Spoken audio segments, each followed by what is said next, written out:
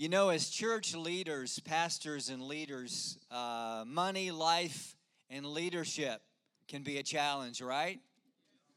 Oh, I said the M word. Did I say the M word? I said the M word.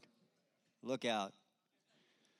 We love this guy, Chris Brown, and True Stewardship, his show. I get to hear his show every morning. It's on in the afternoon on 970 at 5. But I hear the rerun on the next day in the morning while I'm preparing for work. And I just think, this is so easy. Why isn't everybody doing this?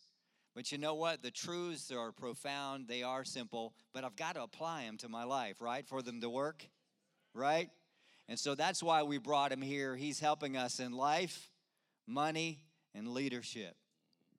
2015, Dave Ramsey made Chris Brown a part of his team and started Chris Brown's True Stewardship, again, like Rick said, that you can hear on 970 every day, to bring the message of stewardship and intentional living in the church. And it's a powerful message, and we're so excited to have him here today. Please welcome Chris Brown.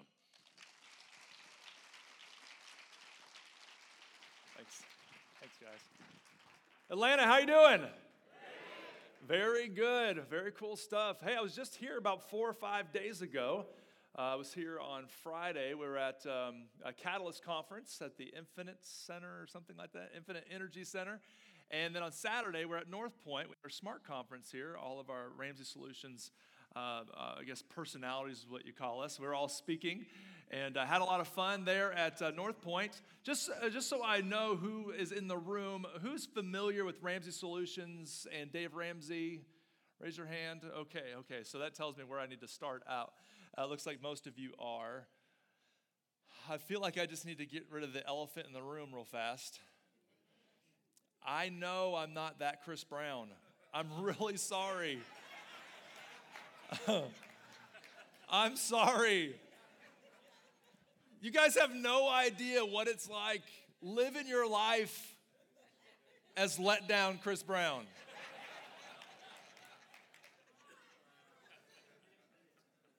I got into the hotel last night, and this girl behind the desk was all giddy and excited. She had all these registrations all out. Had one pulled to the side with a little star on it. I come in, how can I help you, sir? I said, well, I would like to check in. She said, oh, great, what's your name? I said, Chris Brown. She goes, oh. That's the world I live in. So just I feel the sympathy from you. So I know I'm not him. There'll be no rapping, no singing, no dancing. I can promise you I'm nicer to Rihanna.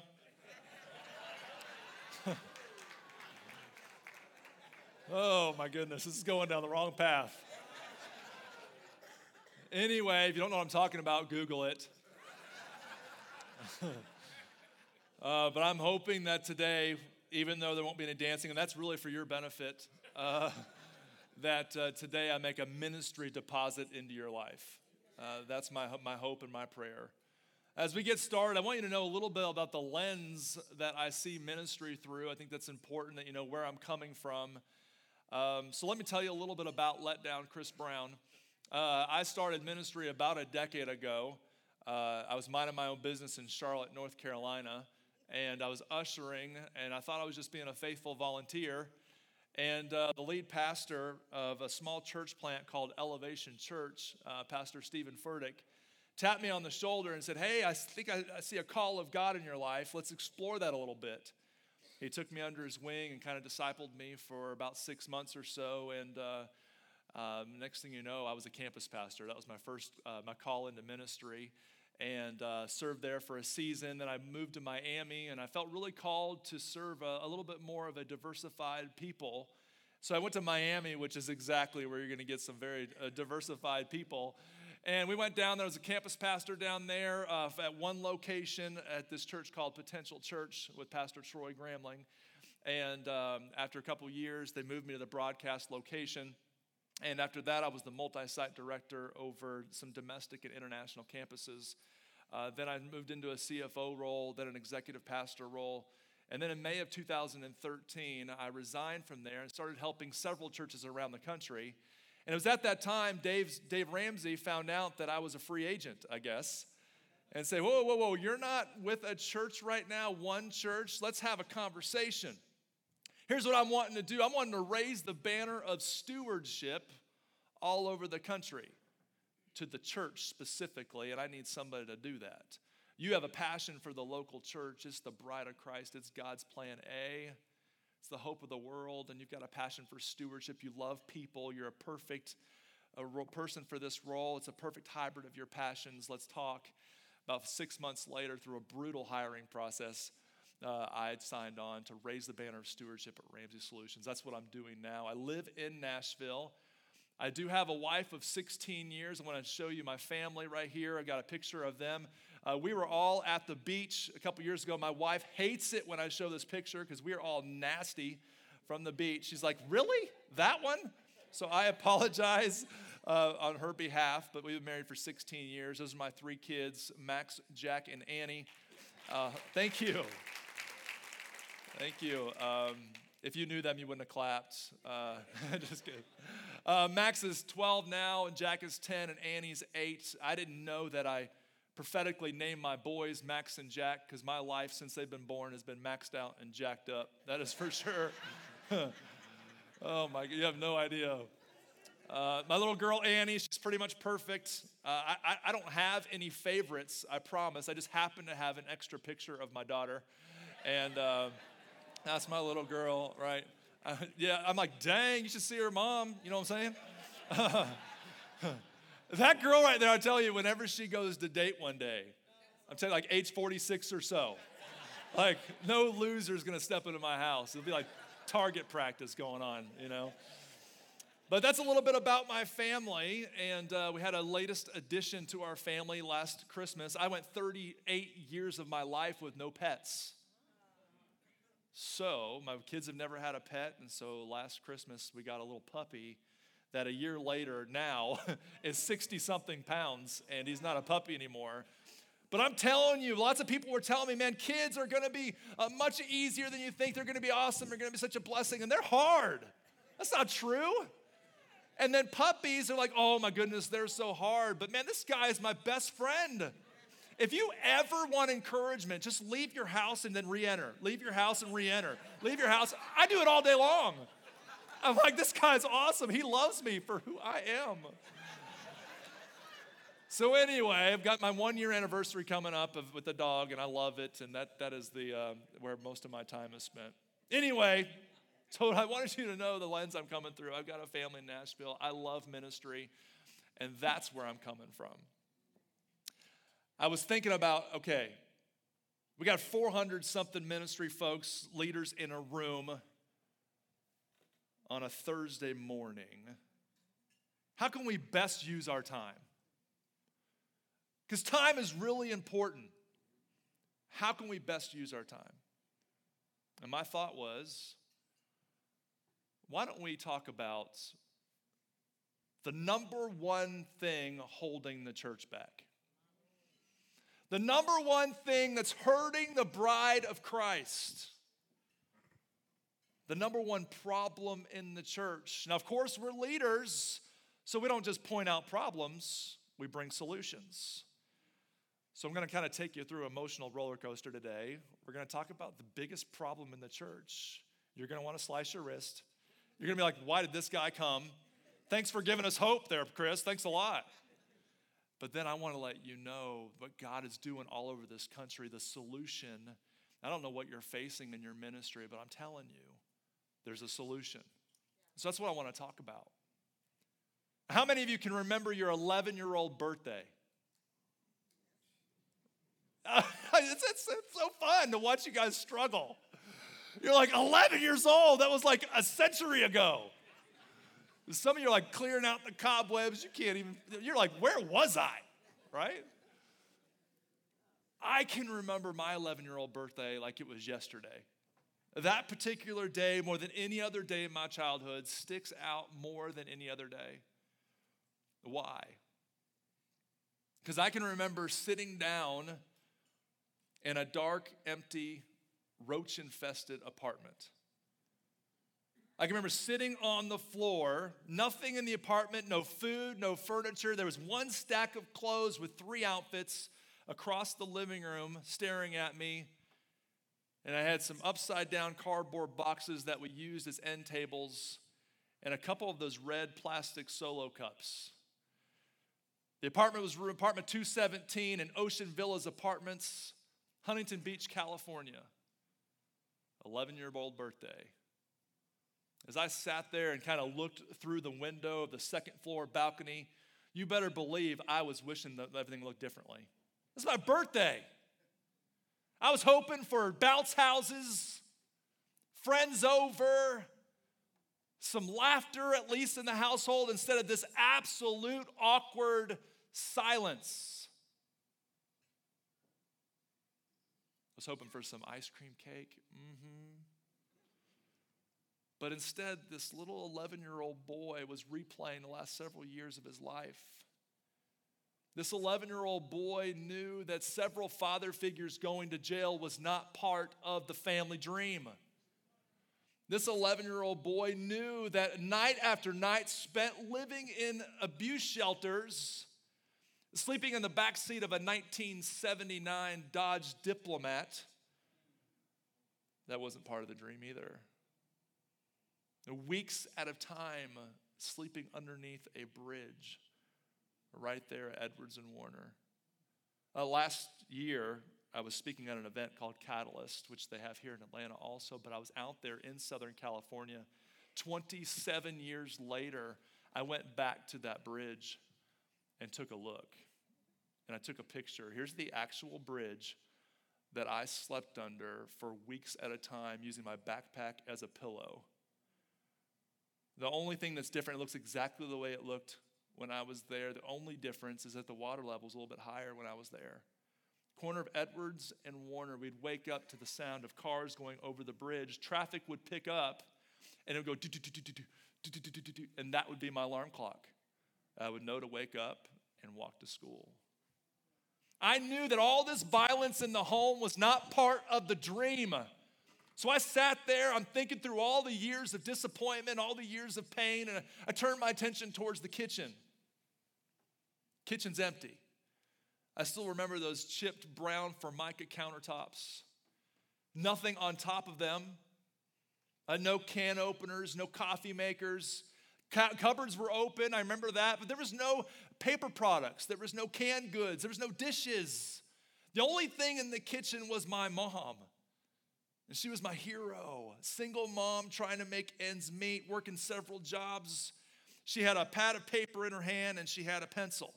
But I remember she wasn't writing anything because I don't think she had anything to write. She didn't have a plan. She didn't have any kind of dreams, any hopes. She had nothing. The only other thing that was on the countertops was a bag of cocaine that my dad had just dropped off as child support. So there's the image. That's exactly what I remember my 11-year-old birthday, and that's where what I'm going to talk about today was born. That's where the passion was born, because I had 2 major realizations that day. The first one was, this is jacked up. This is not normal. I'm 11 years old, but I know this is not normal. The other realization was, I'm never doing this to my family. I'm never doing this to my family. It stops here. I went through middle school. I went through high school. I have absolutely no idea how I did. Just the grace of God. As I went through middle school and high school, you know what I did? I drowned myself in sports. It was a great distraction. I wanted to be away from home so bad, if there even was a home. So I would be the first one at practice, last one to leave, and I would work harder than anyone else because I wanted to make sure that a father figure would believe in me and love me. And so I would work harder than anyone else, trying to get the coach's attention. Well, if you do that for long enough, a horrible athlete turns into something good. I worked harder than everyone else. I was the first one there, last one to leave. And I'm telling you, all the repetitions, all the muscle memory turned out pretty good. And I'm like, well, shoot, I'm pretty good. And so I got a scholarship to go to college. I didn't know anything about what being a Christian was. What in the world is that? But a Christian college wanted to pay me to play baseball. And I'm like, I'll be a Christian for that. Hello, right? You're going to pay me $50,000 to be a Christian. I'll be a Christian, right? Duh, it's good economic sense. I'm a finance guy. A month into college, I accepted Jesus. Changed my life forever. I didn't know what I was doing. He did. Yeah, all the songs we just sang about, they're true. I've experienced it in my own life. I know you have too. God is good. So I accepted Jesus in my first year of college. And then what happens after you accept Jesus? The Bible says that we accept the Holy Spirit. I expect the Holy Spirit in my life. My wife, Holly, becomes my bride. That's my cheesy Christian joke for you today. So I got the Holy Spirit, we get married, we graduate, we start our adult life off. Of course, we know everything. Why? Because we're 22. We start off life, and I'm telling you, we got 2 great jobs. We're living on way less than we earn. I know it's funny, it's weird. But we live way less than we earned, and we're living on 40% of our income. And we're stacking money away, and we're like, dang, we're good. This adult stuff, why is this even hard? What's wrong with y'all, right? Now, why in the world did we even know how to do that? Because when that little boy was sitting in that apartment, I had one possession. And when you're moving around from abuse shelter to abuse shelter in a 1979 Dodge Diplomat, you can't have a whole lot of things. I had one toy. I had not a Sony Discman. I'm going more vintage than that. I had a Sony Walkman. All snap, right? Raise your hand, remember it? Oh, stay with me here. The yellow Sport Edition. What's up? Yes? In my mind, I was Zach Morris, baby. I was like Bayside High. Kelly Kapowski ain't got nothing. Anyway, Google it. Google it. You owe it to yourself. Saved by the Bell reruns will change your life. I have no idea where all that came from. Anyway, I had a Sony Walkman. And I couldn't buy tapes. So, what's left if you don't have tapes? Radio? Alan, radio? What? This little boy was listening to the radio. And for me, I wasn't really a music guy. I was starving for life instruction. And Mom was working 4 jobs. I had no dad. What is life about? So the radio. My dads raised me on the radio. You want to know about my dads? My dads, here they are. James Dobson.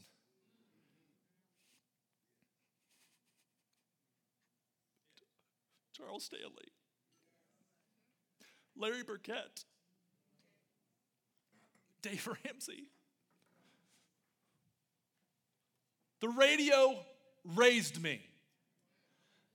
And here we are decades later. And I get to return the favor for an 11-year-old boy that's out there.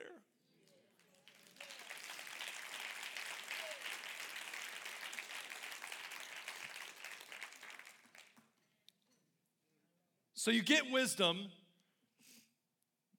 and we get frustrated because it doesn't make us perfect.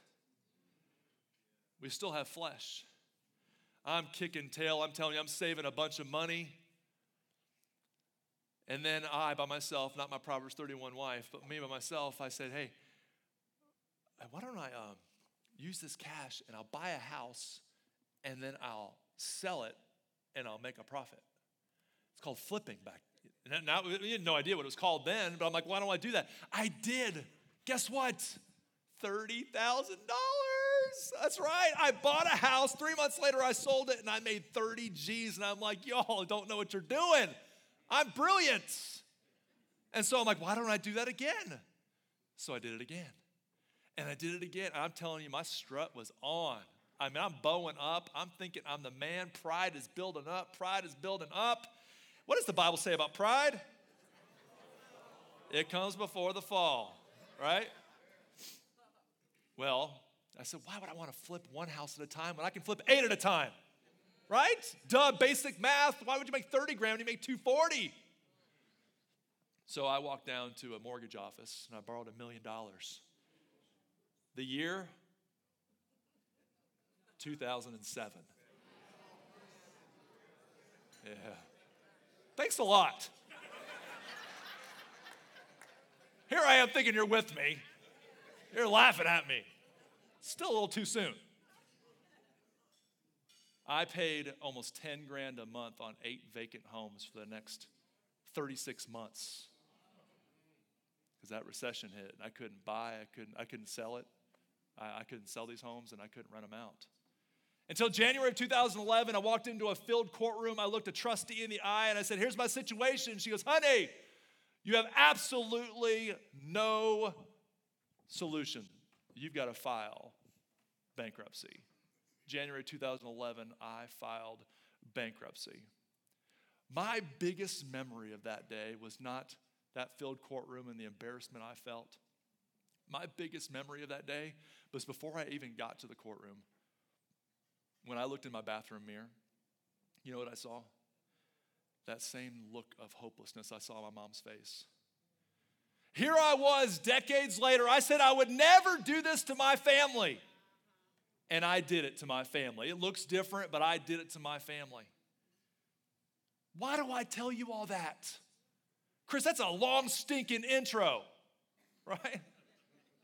I tell you that for a lot of reasons because one, the Bible says hope deferred makes the heart sick. And I know there's people in this room right now, just because you're a pastor and you're a leader doesn't mean you don't have financial stress.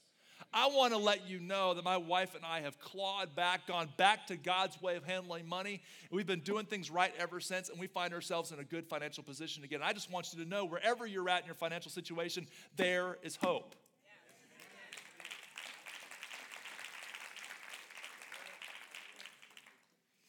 The other reason why I want to bring that up is because my number one frustration through all that journey was the fact that I wanted to do so much for the kingdom and I couldn't. I wanted to go to Israel and explore my faith. I wanted to do so much more. I wanted to be more involved in the giving campaigns. I wanted to give way above and beyond my tithe, and I couldn't. I had an intention for ministry, but I wasn't positioned for ministry. Being intentioned for ministry is nothing without being in position for ministry. My other frustration was I wasn't the only one. As I pastored during this season, I realized that I was very ineffective as a pastor because I was so blinded by my own issues. I couldn't even see the pain in the congregation because I was so focused on me. But when I did see them, I saw great people sitting in the seats wanting to do so much for Christ. They were cheering on the vision. They were jacked up, excited during worship. They were like, yes, pastor, I'm in, I'm going. Yes, let's do it. I'll go to the baptism event. Oh yeah, I'm serving, I'm attending, I'm doing all this. I'm all in. And then they didn't. I know you don't have this problem in your church. And then on Monday morning, you're like, I just don't have the buy-in. Maybe I'm just not a good enough leader, right? The problem is these great people get out of the seats after they get all excited. They walk out those exterior doors. And picture this with me. They're remaining in handcuffs. They're in no position for ministry. They have no margin in their lives. And where there is no margin, there is no ministry. So, America is broke. The number one thing holding back the church today is that America is broke. So I want to tell you a little bit about the finances in America and the giving in America and kind of take you down into that hole where you really want to slice your wrist. You're like, oh, Chris, thank you so much for that. Right? The bottom line is 70% of America is living paycheck to paycheck. 70, not 17. That's regardless of salary. That doesn't mean not without a job. That means people who actually have a paycheck are living paycheck. What does that mean, Chris? That means if a paycheck doesn't show up, there's an issue. That means when the bucket comes by and there's $150 to go for the light bill or $150 to go towards tithe, the light bill's getting it. But it's not a light bill issue. It's the $400 car payment that's the issue. 88% is living broke or worse, because there's another 18% that are facing bankruptcy or they're in the middle of it. America's spending $1.26 for every $1 that they earn. 1/3 of American adults are currently in the debt collection process as I talk right now. The average student has graduated from college with $37,000 in student loans. That's how they're starting their adult life. The number one cause of divorce in America is money fights and money problems. Chris, you're so encouraging.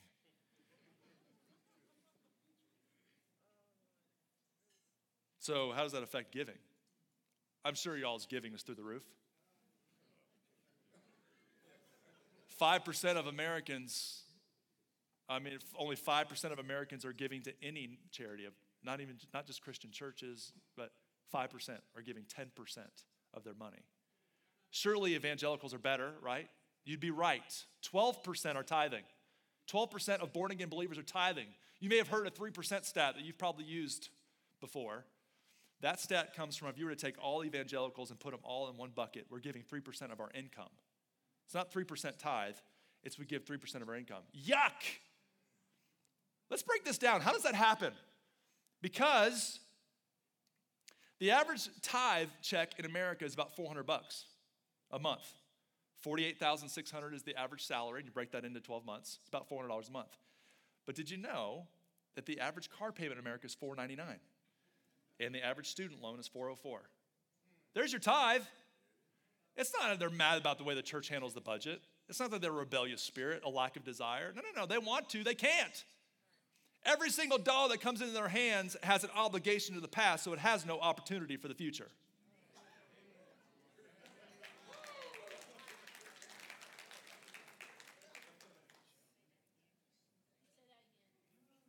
Every dollar that comes into their hand has an obligation to the past, so it doesn't have an opportunity to the future. It's a horrible way to live. You're driving down the road looking through your rearview mirror. That makes no sense. But there's a solution. I told you I was going to take you down into that hole. I'm like, oh my gosh, this whole life is over, right? There's a solution.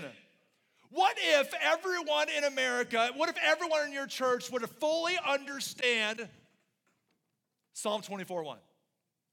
The earth is the Lord's and the fullness thereof. Chris, please explain. Okay, I will. The earth is the Lord's, another version says, and all it contains. When you look at the original language for the word all, guess what you find? It means all. Everything. Not just money, but those relationships, those kids, that forerunner, the motorcycle, that spouse. Well, Chris, that still doesn't help me. Okay, he's the owner, I get it. Okay, yada, yada. Well, if he's the owner, what does that mean we are? We're not the owner. So you got to look at a food chain. You got an owner and you got managers. We're managers for the Creator. 1 Corinthians 4:2 says, those who have been entrusted to be managers must prove faithful. Now, here's the problem. The problem is that we would just get that as leaders here only. And it would never take the 18-inch journey down to our heart where it changes our actions.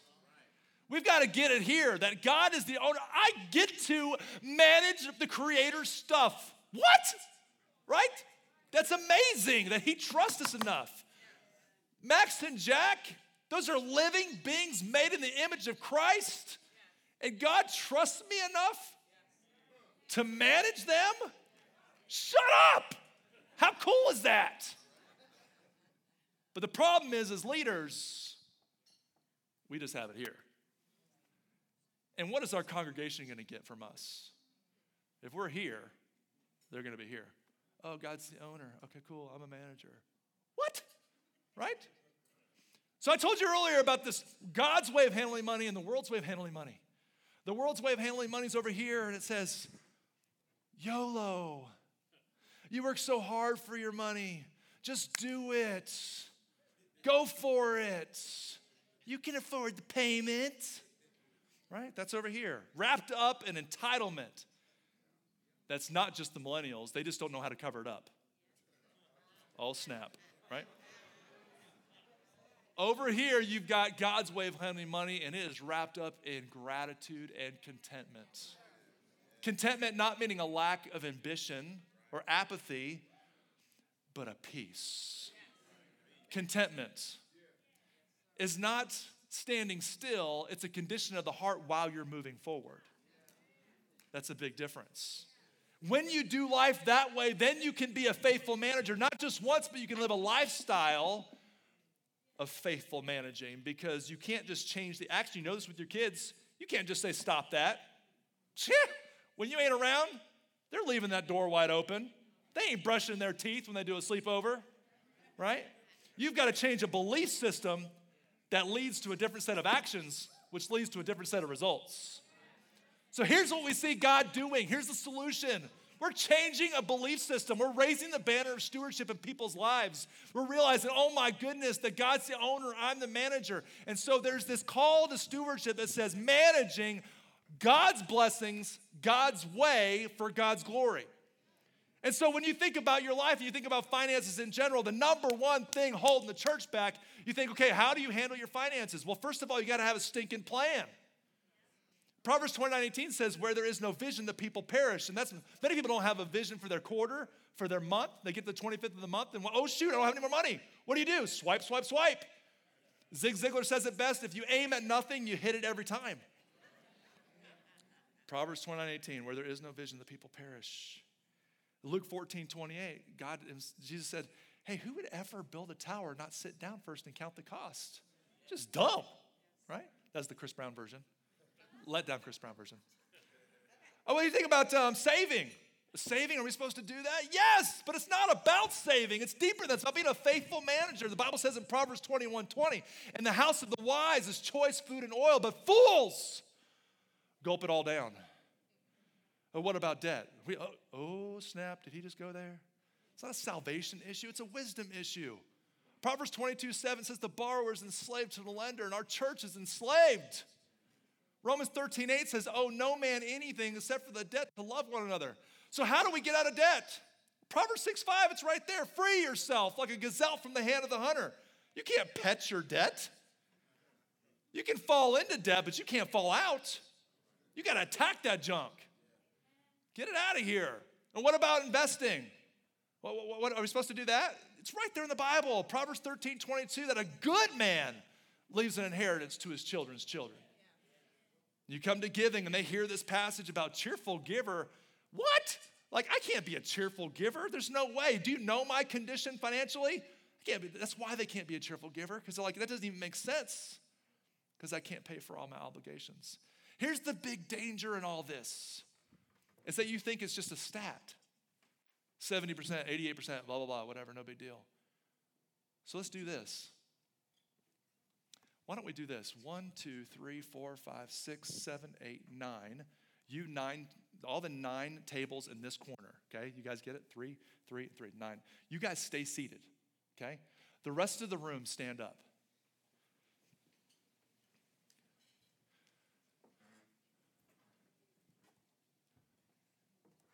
If you're standing, you're broke.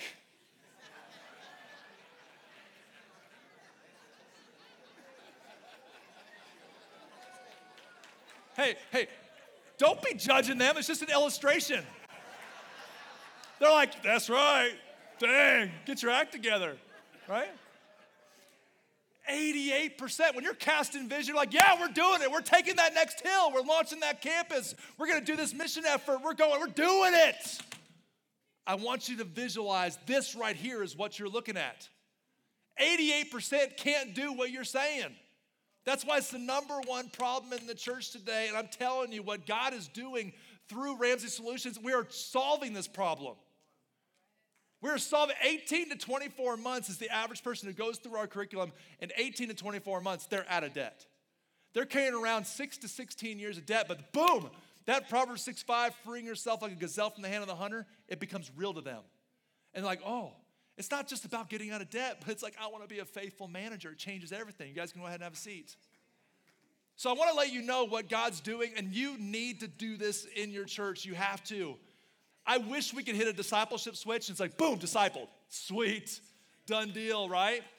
But it takes some time. But what we're seeing God do, we're seeing people free up their finances and boom, they start giving more.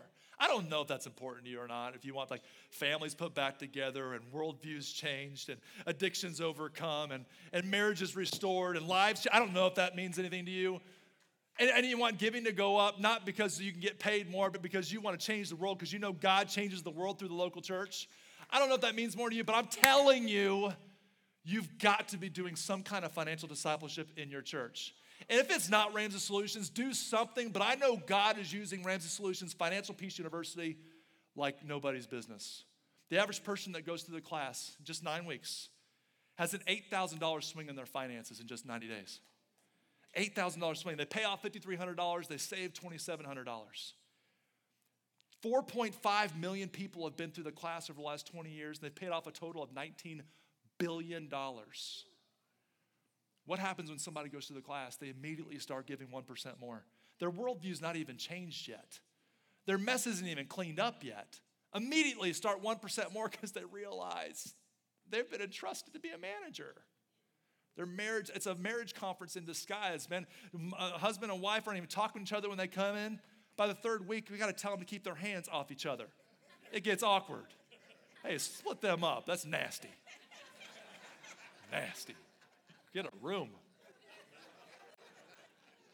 After 12 months, we're seeing that people are giving 2.9% more. So if they were given 3, they're giving 6. If they were given 6, they're giving 9. It's pretty awesome. That's not a big deal for your church if only 2 people go through. But man, when you put the whole church through together at the same time, we're going to get unbroke as a church. We're going to be positioned as a church. Now, some of you are lead pastors, like, you are overwhelming me. How do I start another ministry? Oh, right? The lead pastor doesn't start this. You put somebody who's passionate about this over it and have them run this thing. Have a stewardship director and have them, paid or non-paid, it doesn't matter, but have them own this, because this is the number one thing holding the church back. I know it. I go all over the country and I see churches all the time. When you talk to pastors in conferences in the hallway, they're always like, oh man, what you working on? Man, our giving's down. We're struggling discipleship. Boom, this takes care of both, just like that. So here's a little bit of a sneak peek of what God is doing. I want you to see the result. I don't want to just point out problems. I want to point out solutions, and I want to give you a little bit of hope of what people in your congregation can experience. Here's a little short video of what God has been doing. I hope you'll enjoy this.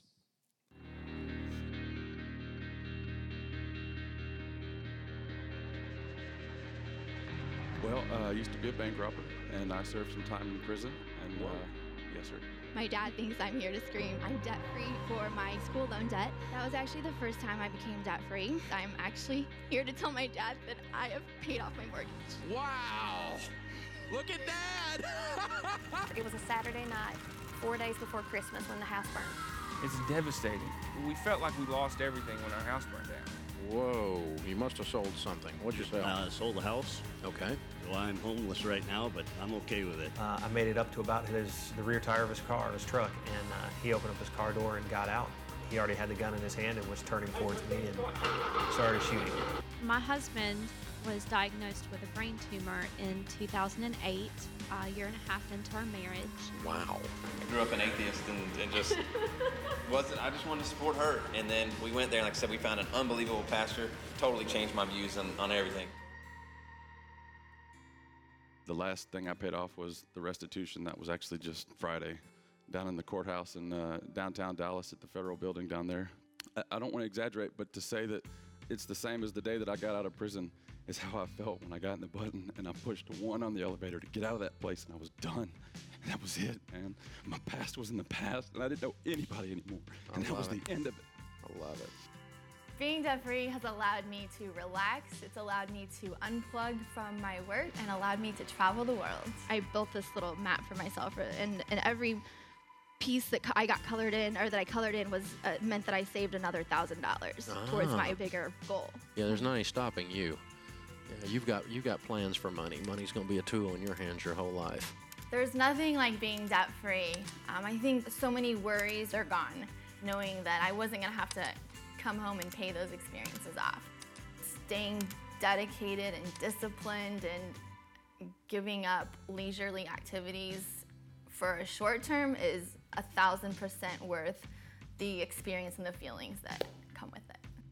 I went and got a shovel and was looking through some just different areas of the house, and I found a little piece of my son Memphis' baby book, and the footprints were still there.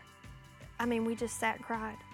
And I was like, I'm so glad you found these. And things just began to get beautiful. People would just come and bless us. It was amazing.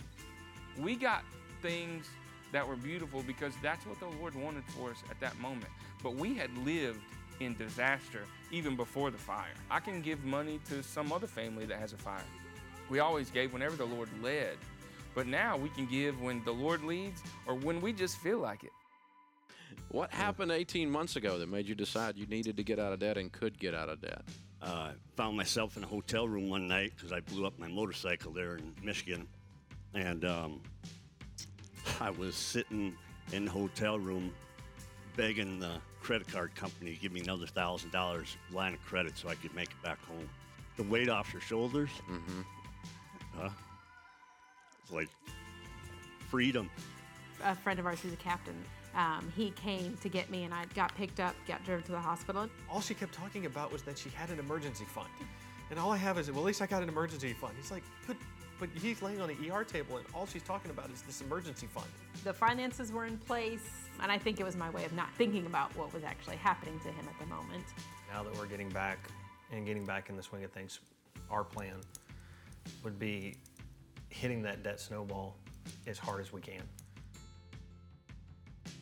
So glad that when that diagnosis came and the medical bills started rolling in, we were able to use that emergency fund to not go into debt medically. He passed away in April. You guys are fighting that fight with him. Meanwhile, he's fighting a fight for you so that he leaves you debt-free. Mm-hmm. That was his legacy that he wanted to leave. He wanted And he to did. make sure. He did. What a wonderful legacy. I was on my way home from work that night, right after FPU finished. I was listening to the CD, and I said the prayer that was in that CD and listened to Dave talk about that. That's not why I was there. I was there to learn financial, how to do the debt snowball and how to do the different things relating to debt. And it was in my car that night that I first, accepted the Lord into my heart. I was not there for any sort of spiritual growth or gain, but through those 9 weeks of being in the class, listen to what was being said, listen to Dave, everything really clicked and it made sense. He has turned into the man that I have always dreamed of that will lead our family. I feel so blessed every day that I get to have him as my husband. Wow. Count it down. Let's hear a great debt-free scream. 3, 2, 1, I'm debt free! I'm debt free! I love it. We're debt free! I'm debt free! We're debt free! Wow!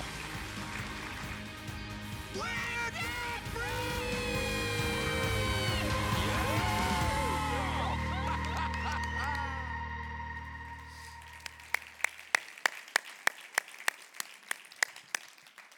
So what would happen if the people of God were in a position to serve the kingdom of God? What would happen if they were in a good position? Here's what we want to do today. We wanted to give you some value. I wanted to deposit something into your life. And also want to give away some goodies. Now, some of you guys have already gotten these. I saw the line when I walked in, and so you guys are ahead of the curve, overachievers, if you will.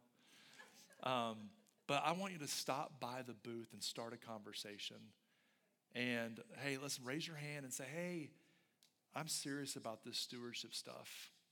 We need to do some changes in our church. And I might not be the person, but as a church, we're saying we're going to stand up. We're going to get people in a good financial position. Want to give you some books. Also want to give you a water bottle. And also, there'll probably be a little bit of a line there. So you actually can fill out the form for the free goodies with that link at the top and just do it on your phone. It's like 2 or 3 things to do on there. And when you get there, it can just be real fast because I don't want you guys to have to wait in line. So we kind of thought that through. But the biggest things today is I wanted to let you know about the biggest problem in your church. It's not what you're probably thinking is the biggest problem is just a symptom. It's deeper than that. It's the fact that they don't understand that they're managers for the Creator. The second thing I wanted to do is I wanted to give you a very sincere thank you. I told you that I didn't have a stable dad growing up. And for years, I've really struggled with rejection and not having a stable dad in my life. But Psalm 68 says, I am the father to the fatherless. And you know how he does that? He does it through the soft whispers late at night. He does it through a lot of different things. But how he primarily does it? He does it through amazing people like you. He does it through the local church. He does it through church leaders. And since I've been on this huge, long journey, I've realized when I look back that it was the radio and it was pastors just like you. So I just want to say, as a little 11-year-old Zach Morris boy, let down Chris Brown, just thank you for what you do. God used you, pastors and leaders, to be a father to the fatherless to me. You've got a Chris Brown sitting in your church, row 3, all the way over to the left. And you're doing that for them. So what you do makes a huge difference. And so I wanted to add some value to your life today. But I mostly wanted to thank you for what you're doing and say, keep on keeping on. Thank you so much.